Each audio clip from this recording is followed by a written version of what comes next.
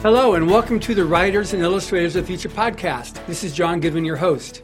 This podcast is dedicated to the aspiring writer or artist and will provide inspiration and tips from top professionals in the field, along with contest winners and a few surprise guests. And today, we have a winner from Illustrators of the Future back in volume 25. Hello, Mark Payton. Good day. So it was great when I sent around that email to all the past winners. That you responded, because I'm always excited to hear from people that have won long since and what's happened to their lives and their careers since having won. So I guess we'll break it down into pre-win, the win week itself, and then since then. So how did you get into art, and what was your progress? Well, it is something that is a long line in my family. My mother's side of the family, there are a lot of artists. Both sides of the family, there's a lot of musicians. And so it was something that I was not discouraged. In fact, one day when my grandmother, who was an avid painter, came to visit us, I was sitting there doodling like a 9-year-old boy does, battleships and tanks and planes, and she saw a drawing of a guy sitting at a telegraph machine. And she was impressed, and she did the grandmotherly thing. She was like, "This is beautiful. Do you want to learn some more?" It's like, yeah. So she sat me down and started teaching me simple things like 1-point and 2-point perspective drawing. Facial anatomy, how to figure out exactly how to draw the face correctly. And then whenever we would go to our vacation home in Ithaca, New York, my grandmother's house was right next door. And when my grandmother wanted to go on walks on the country road, I would go with her. And she taught me how to look at the wilderness and see pattern in chaos. And for a growing young man who was interested in art, I just soaked it in. Yeah, I never got past the stick people. It's funny. It's like I saw one of my first pictures I ever drew. But anyway, I'm always amazed and totally impressed with people that, from an early age, they just had that drawing. Being able to draw and to animate things. I'm just amazed with that. So, okay, so you had your grandmother, and you were encouraged by parents, which is an awesome thing. So how did it develop from there? My parents were missionaries. I was born in Argentina, raised in Puerto Rico, graduated high school in Mexico. And it was in Mexico. Yeah. It was in Mexico that I got my modern age learning and understanding of art. Of course, in high school, I fell in with the art crowd. And my teacher saw my potential and took me under her wing. Whenever I went out, put it bluntly, when I moved to Mexico, it was straight from Puerto Rico to Mexico. It was the first time I had a girlfriend in Puerto Rico. And when my parents got their orders to move to Mexico, I was not happy. Right. And so I looked for something to do. So I started riding the subways around town, around the city, see the ruins, see the murals, which is Mexico. They're amazing in Mexico. Amazing. Oh, yeah. I fell in love with the muralist in Mexico. And then, of course, my art teacher, who really took me under her wing. And in fact, my English teacher, because I did horribly in English, was not going to pass the English class. So he was starting a literary magazine for the high school. And he said, "I will give you an English grade if you illustrate in the magazine." I was like, yes. And I got an English grade for drawing. In fact, my biology teacher, which I took her twice because I failed her the first time, on one occasion when my parents came for parent-teacher night, my biology teacher told them, as a biology student, your son is a great artist. It was everywhere. As an English student, your son is a great artist. Yeah. Yeah. And yeah, from there, I looked straight at, when it came time to look for college, Mm-hmm. my parents guided me towards one particular school in Wilmore, Kentucky, Asbury University. Back then it was Asbury College, for a couple of reasons. We had family in Ohio, so a couple hours away.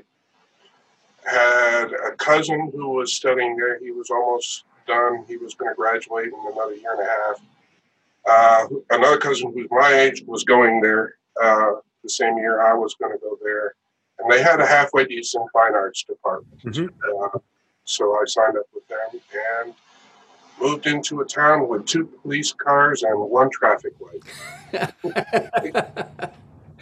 Is Mayberry RFD? Yeah, when the school was in, the town population was somewhere around 10,000. When school was out, it was less than 2,000. Yeah.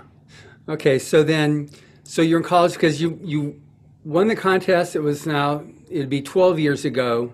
So that would make it about 2008 or 7 or so. So then what's the difference between like your college now? From college, I had enlisted in the U.S. Army. My intention when I enlisted was to become a combat artist. The one thing I did know going in was nobody can go in as a combat artist. You have to go in as something else. When you're in the Army's Art Corps, you are embedded like a reporter is with a unit. You don't belong to the unit. You're assigned to the unit for a certain amount of time. You create whatever artwork you want. The Army keeps it all. Right. And surprise, surprise, what the Army recruiter did not tell me was I had to be active service 5 years or more, had to be a sergeant, D5 or higher, and had to be invited. And in 1985, when I enlisted, was peacetime. And so the Army's quota worldwide for combat artists was, and they already had them, 8 soldiers. That was it. And I got downsized out after 2 years active duty.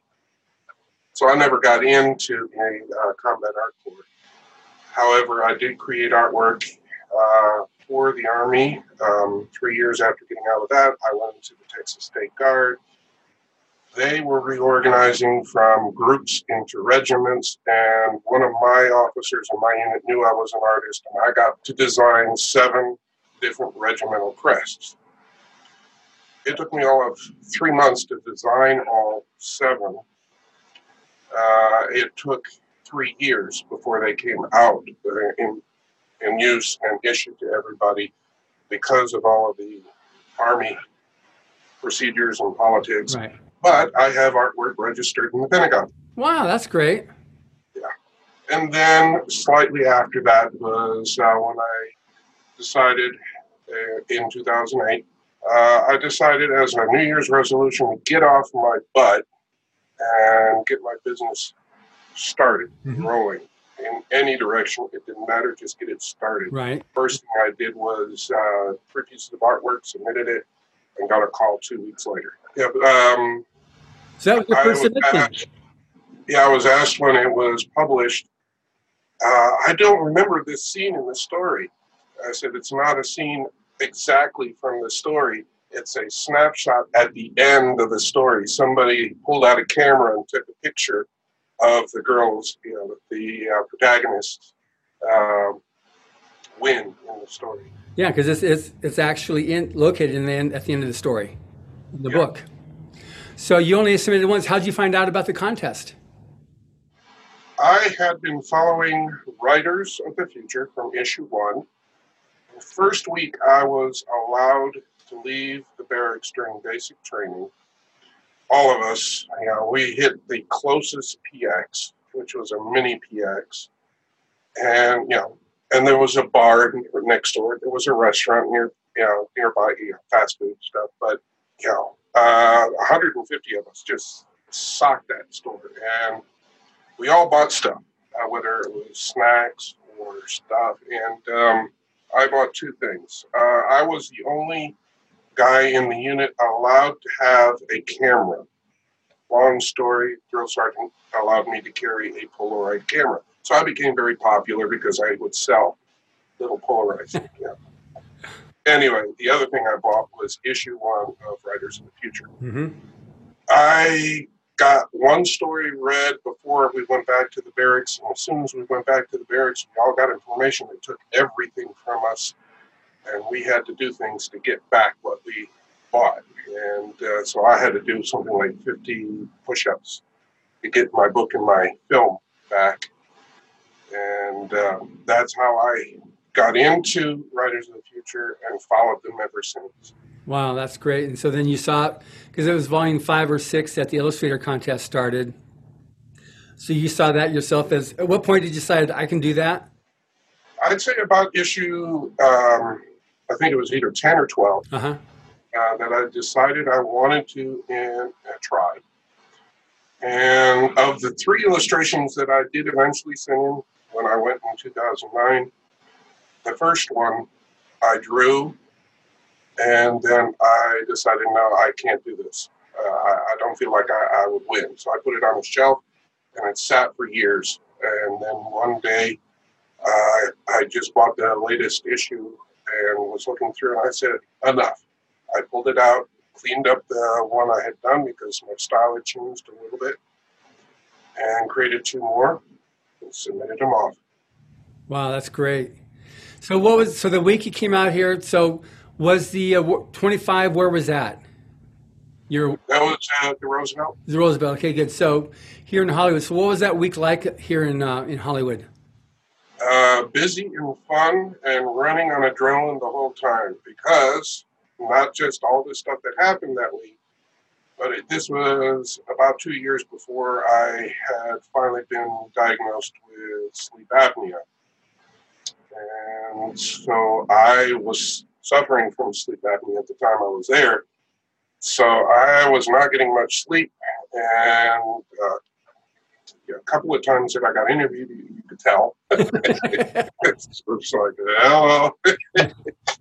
But, I remember first night we were there, and the first page of that book I was drawing is all of us illustrators standing around that table. You were there, and you were breaking down what we were going to be going through for the next week. And just standing at that one table in the lobby of the Roosevelt. Right. Getting to know the area. Did one thing for my wife, which was go to Madame Tussauds. She wanted me to take some pictures. I'll never forget us going through the rehearsals of the ceremony, speech reading. Yeah. When I got up there and I said, I'd like to thank the Academy for having absolutely nothing to do with this event. But I can remember the day of the reveal of the artwork over at the main building. All of us artists stood by the artwork, and the writers had to figure out which stories were theirs. Right.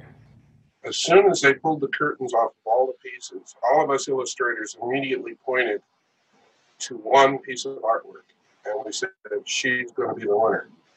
And she was. She was the top winner, and I remember she was going from there straight to college to get her degree in architecture.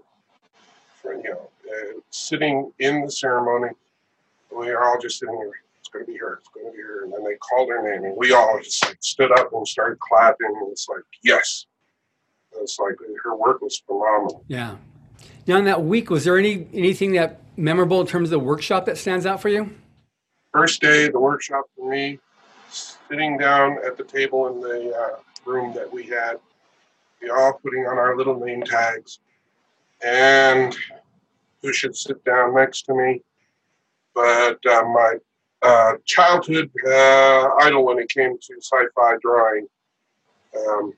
And we got to talking, and we ended up having a lot of the same life experiences because his father had served in the diplomatic corps, having served overseas.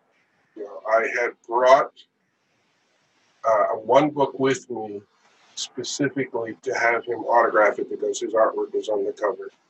Hickman, yes. Hey, Stephen Hickman. Okay, good. The other time in those sessions that really stood out was the portfolio viewing. Yeah. I laid out my 3 pieces, or 10, I forget the number of how many they asked for us to put out, of our best pieces that we had. I can remember almost word for word what they said. You have perfected something that most artists take their entire lifetime to achieve. And that is, you can render perfectly. What you draw looks exactly like the object you drew. Your problem is, and they pointed at one and said, how long did that one take you to draw? I said, somewhere about 80 to 90 hours. And so there's your issue. When you're dealing with publication, you're dealing with deadlines, you need to be able to create artwork within a deadline. And the first thing they said was the first thing I did ever since, and that was carry a sketchbook with you everywhere you go and draw all the time. And it will improve not only your work, but it will improve your speed when it comes to creating work. That makes sense. That makes sense. Did you ever read or have you ever read any of Mr. Hubbard's essays on art or illustration? Yes. Any comments on that? I take a lot of what he has said in the past to heart when I have attempted to create artwork specifically for some book covers. I mainly work right now in spot illustration for magazines and books, and commission pieces. I've done t-shirt and patch designs, but a lot of what he said really resonates, and it rolls downhill towards what he said about writing, and that is you have to develop a story that catches somebody in an instant. Right. And I had, my writing has taken the approach of I am trying to paint a picture with words as opposed to with lines. And I've approached that, as well as some of the pointers that were given to us during the sessions by the other professionals who were there.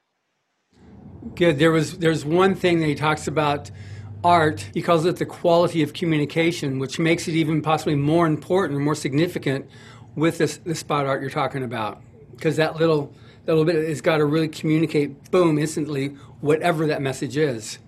Yeah. So now, since winning the contest back there, what's happened with your art and your career and life since then?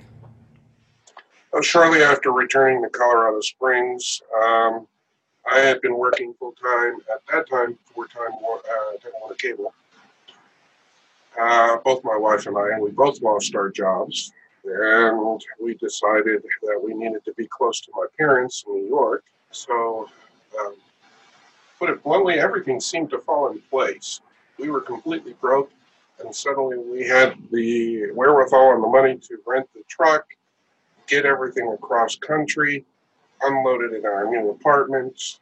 And this was 10 years ago now. And some people said, Colorado's so beautiful. Why in the world are you moving to New York? I said, well, Colorado is a great state to live in if you have a job, if you have an income. Otherwise, it's not a good state to live in. New York, on the other hand, when it comes to telling someone I am an artist, if you say I'm an artist and I live in New York, it's like, it doesn't matter that it's not New York City, it's New York. And people recognize, oh, he's an illustrator, or he's an artist. And I had gotten a few heads turned when I said, yes, I come from New York. That's where I do my work. So I settled in here.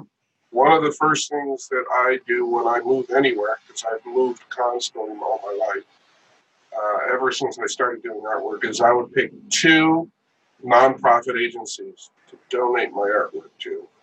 Everybody else, in some form or fashion, pays me. Mm-hmm.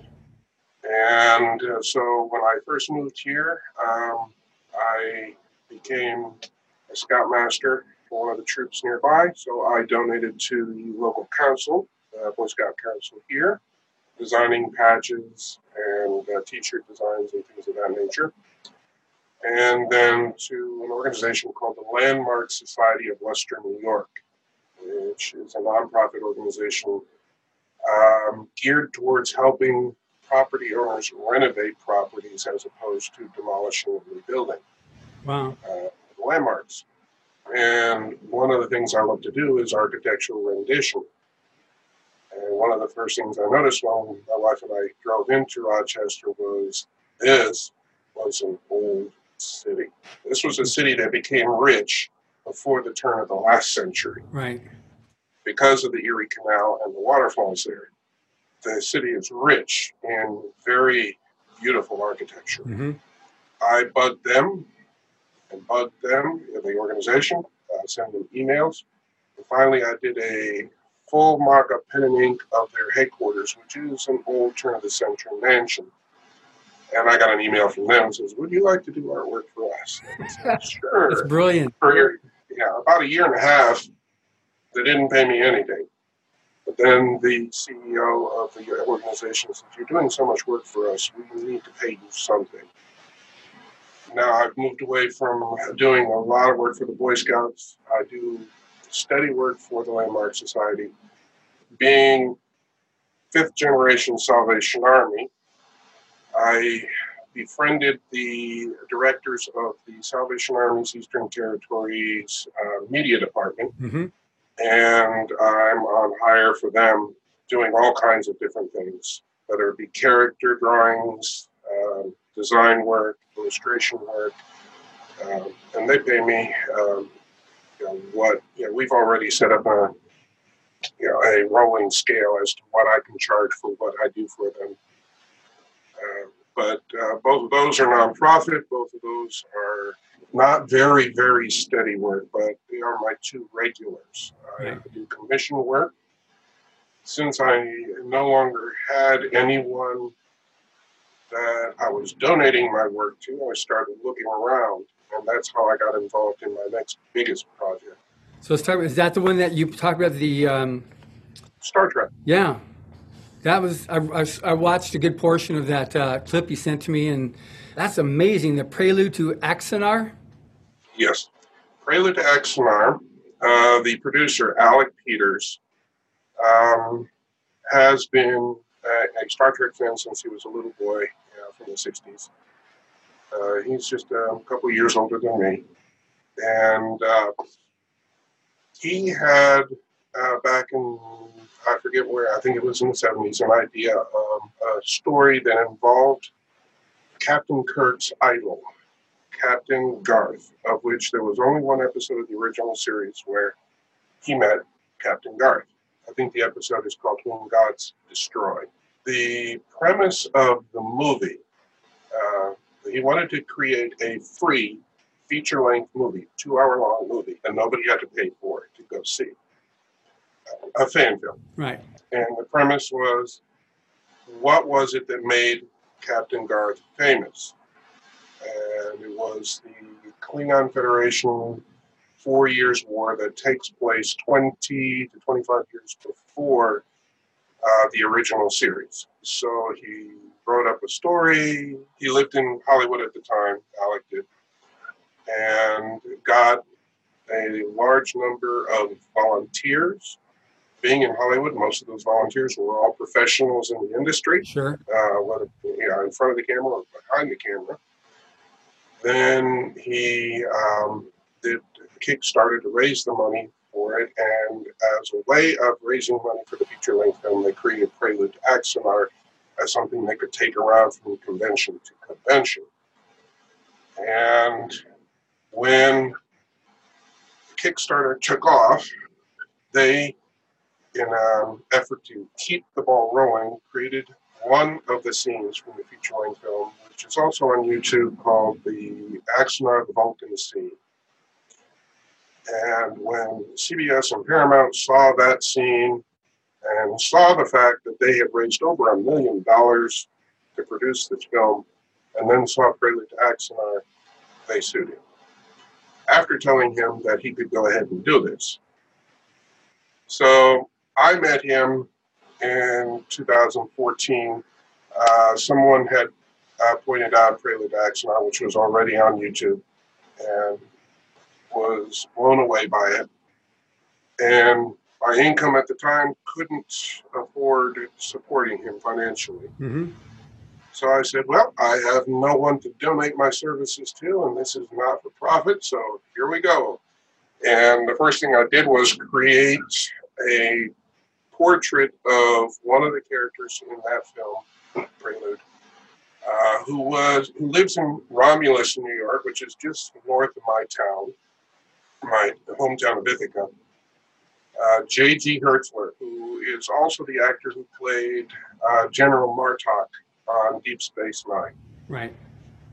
And so I did this portrait of him as both General Martok and Admiral Slater from Prelude to Axanar back to back. And I entitled it Conflicted, because on one side he's a Klingon, the other side he's a human Federation officer fighting the Klingons. Same actor.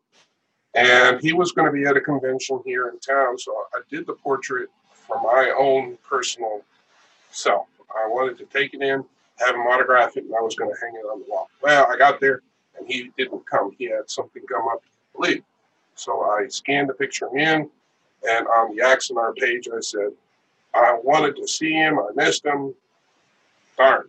And that's when Alex saw the portrait, and he got in touch with me. And that's when I was able to tell him, since you're nonprofit, and I can't afford to support your work, at this time, I would like to offer my artwork in any form or fashion that you need.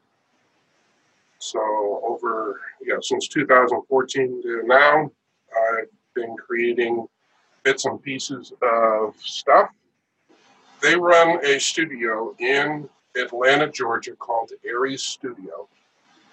And the plan was they built the studio for the film, but once the film is done, they still have the studio, they still have the sets.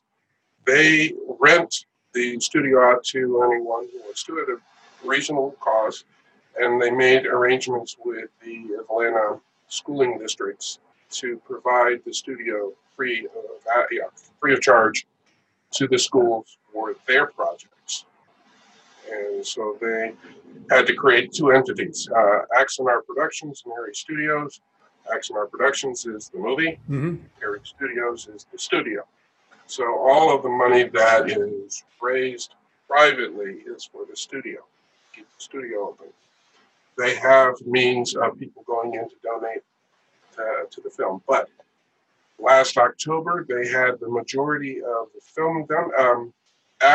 When CBS decided they had overstepped themselves by suing a fan production supported by thousands of fans worldwide, the Star Trek movie and the 50th anniversary were a complete bust for CBS. They realized we overstepped, and they went back to Alec and they settled out of court on two conditions. One, he could not raise money publicly, and two, he had to abide by some new rules, which meant he could only produce 30 minutes. And so he came back to all of us who had been supporting him and said, well, we got an option. Prelude to Axanar ends in a cliffhanger, and I could make the 30 minutes to add on to the end of that, or I can make a standalone 30-minute film. And we said, no, add it to the rest of that. And so they completely rewrote the script to fit that.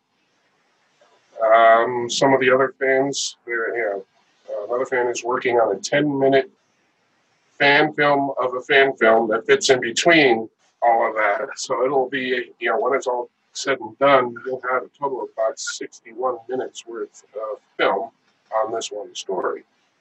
And then the fans have started doing things like one of my best friends in Texas, he's been creating comic books based on the story. I've written and I'm still working on the last half of an extended short story based off of the storyline, Mm-hmm. like a shoot off. And Now I realize too that you're not a published author, so you can also submit to Writers of the Future, yep, up to 17,000 words. So you definitely wouldn't be the first. I think we've had 4 or 5 double winners so far over the 36 years. yep. Well, I wouldn't submit that one. I have another one that I have been retweaking. And that's the other thing that Writers of the Future did to me, and to open my eyes to the idea of writing. And so I got involved with the writers group here, got some friends who were editors, started just writing my stuff. They loved the story, but they, being editors, they pointed out things that needed to be changed, format changes, grammar, all that fun stuff. By the way, have you heard about the L. Ron Hubbard Creative Writing online course? Yeah. We launched it about a month and a half. We've got like 3,200 people on it so far from over 50 countries. Yeah. It's been such a rave response with people finishing stories and everything, but it handles so many questions they've got on how to do it, because you've got obviously 10 essays from L. Ron Hubbard, plus you've got Dave Farland, Tim Powers, and Orson Scott Card actually doing the video instructions one-on-one. And the short story I'm working on now, I quite literally had to write to the current owners of the song "I've Got You," because the story ends with the main characters singing the words "I've got you under my skin," and I got permission to use it in the story. Oh, that's good. That was an interesting story that, scientifically speaking, the details in there I'm retweaking to fit with the new science that's come out. Yeah. So obviously you've got a direction now going with respect to both art and writing. So what do you foresee for yourself in the next few years? Being 57, I am now aiming towards what do I do till I retire and forward from there. And back in 2009, my goal then was to teach teenagers art, and that has changed because of the numbers of veterans leaving the service and the issues of dealing with the large number of veterans dealing with PTSD, and the fact that I have really gone nuts on working on sketching, that I am working on developing a program to teach veterans the mechanics of visual journaling, and try to work a way of connecting it with whoever they work with at their organization, whether it's a VA or some other clinic, so that they come to me to learn the exercises, and then they go back to their therapist, because I am not going to take the time to go back to school and become an art therapist. Right. I would be 62 by the time I finished this. Yeah. I was going. I was like, no. And so that's one of my 2 goals, and to be able to afford it, because I want to offer all of that to the veterans for free.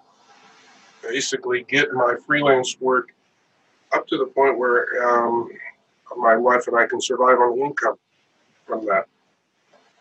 And the nice thing about freelancing as an artist, it doesn't matter that I be 65. I can still do it. Oh, no, we got Larry Elmore, who's a brilliant artist. He's the one that did all the creative art for Dungeons and Dragons and other very famous board game stuff. And he's just like, he loves his art. That's all he does. And he's in his mid-70s now. So, yeah, there's... For me, the 2 main things that I gravitate towards, well, 3, science fiction,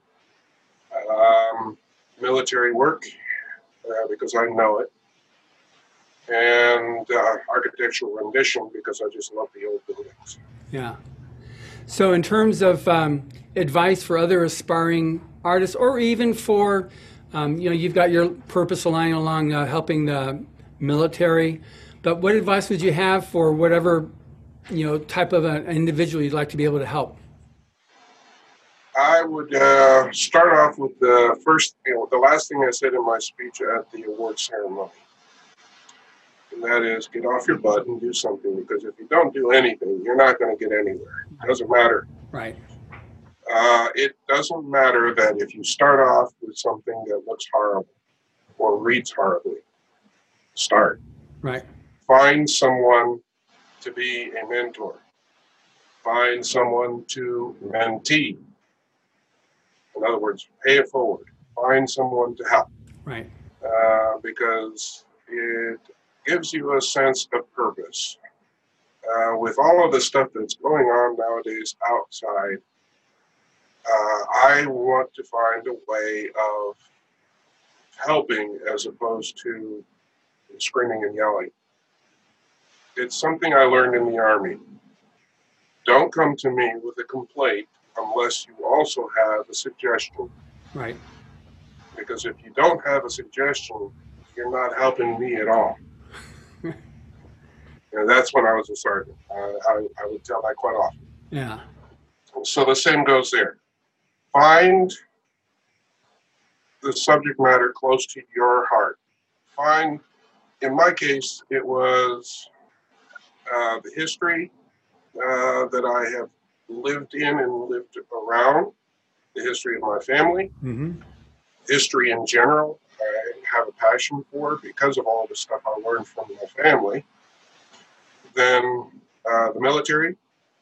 In my family, it was one person per generation who served. Right.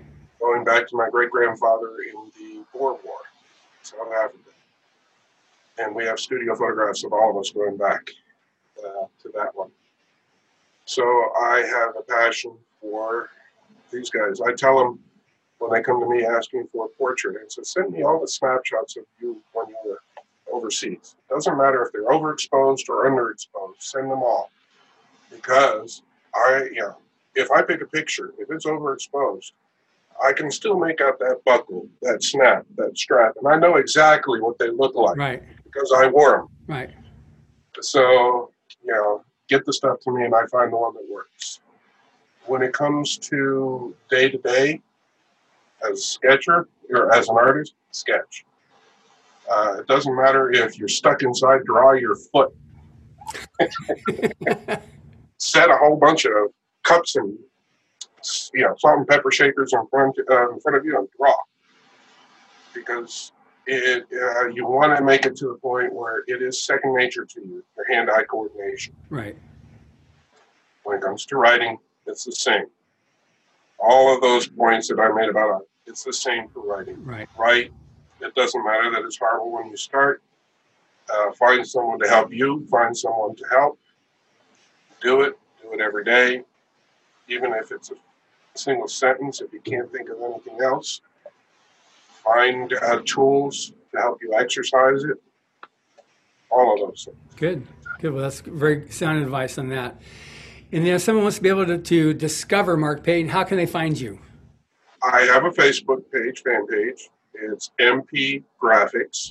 That's a cool logo you got there too, by the way. I love that logo. It was a snapshot somebody had taken of me directing traffic when I was in the Guard, and I still have the helmet sitting back there. It was me directing traffic.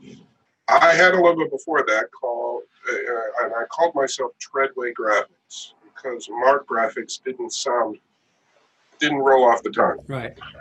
And so Treadway was Welsh for Mighty Warrior. Mark is Greek for Mighty Warrior. And I got so sick and tired of explaining that. So I got to come up with something else. And then at that time, when I was going through that, that's when I was in the Guard. I was an MP. I said, wait a minute. My initials are MP, and I'm an MP.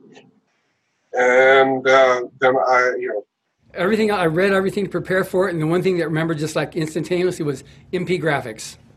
Yeah. But if you go to Facebook, there are 2 to 3 different companies under the name MP Graphics. Easiest way to find me is if you see my face in profile with a waterfall behind me, that's me. Good. That's in Ithaca, my hometown. Yes. Do you have a webpage? My webpage, mpgraphicillustration.blogspot.com. That's a blog page that I need to go in and add some new stuff. Either way, and then my email address, mpgraphics@hotmail.com. Yeah, and hopefully when we get this thing edited and up, then they can find this also in there, because this has been a great interview, very fun, and just kind of like here's the life of an artist at Summit, and because people live life and they don't realize that everybody's got travails, everybody's got issues to deal with, but how much is that purpose there alive for you to be able to pursue your dream? And you've definitely demonstrated that, and I think that's really important for other people to have. Yeah. Along those lines, one of the reasons that I am passionate about my artwork. When I lived in Colorado, I was there to take care of a legal issue with my daughter and my ex-wife. My daughter at the time when we moved there was 9 years old. Mm-hmm. And it was very prickly legal issues.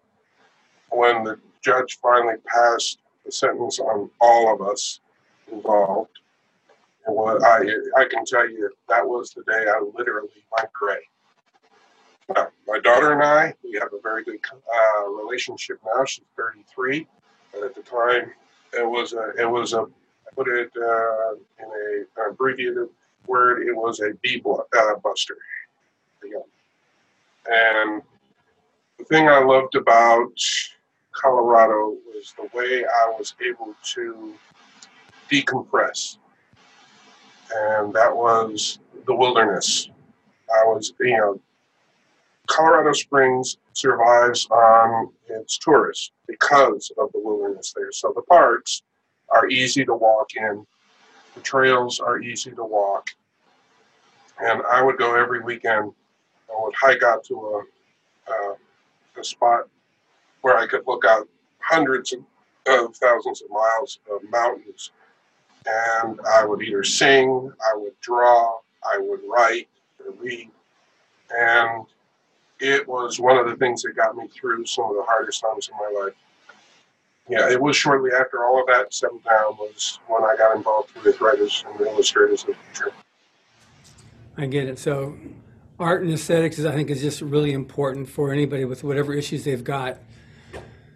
It's really important. Yeah, especially nowadays. Yeah, especially. So any last, that was very heartfelt and very much appreciated. Any other last message you'd like to give? Anyone interested in starting something when it comes to a career in writing and or illustration, give them a try. Yeah. What's the worst that can happen is they say, oh, thank you. And they've done that a couple of times to me already. Right. And it's like, okay, I'll try again. Yeah. That's good. I think it's important. Well, thank you very much, Mark. And thank you very much for listening. Subscribe to the Writers of the Future podcast, wherever you get your podcasts. The Writers of the Future podcast is available on SoundCloud, iTunes, Google Play, Pocket Casts, Stitcher, Player FM, iHeart, and Spotify. Writers and Illustrators of the Future are contests created by L. Ron Hubbard to provide a means for the aspiring writer and artist to be seen and acknowledged. It is free to enter and open to all amateur writers and artists. So thank you again very much, Mark, for having this opportunity to talk with you, and I look forward to more good news from you and hopefully seeing this next installment of the Axanar series. Yeah, it's due to be finished at the end of this year. They did the majority of the shooting in October of last year. They were supposed to be doing the last of the shooting this month, but obviously that got pushed back. Yeah. They're headed out to Hollywood to do the last 3 days of shoot out there next month. Well, that'd be great, because that first installment was so much fun. So I look forward to seeing the next one. Mm-hmm. Great. Thank you very much. Thank you.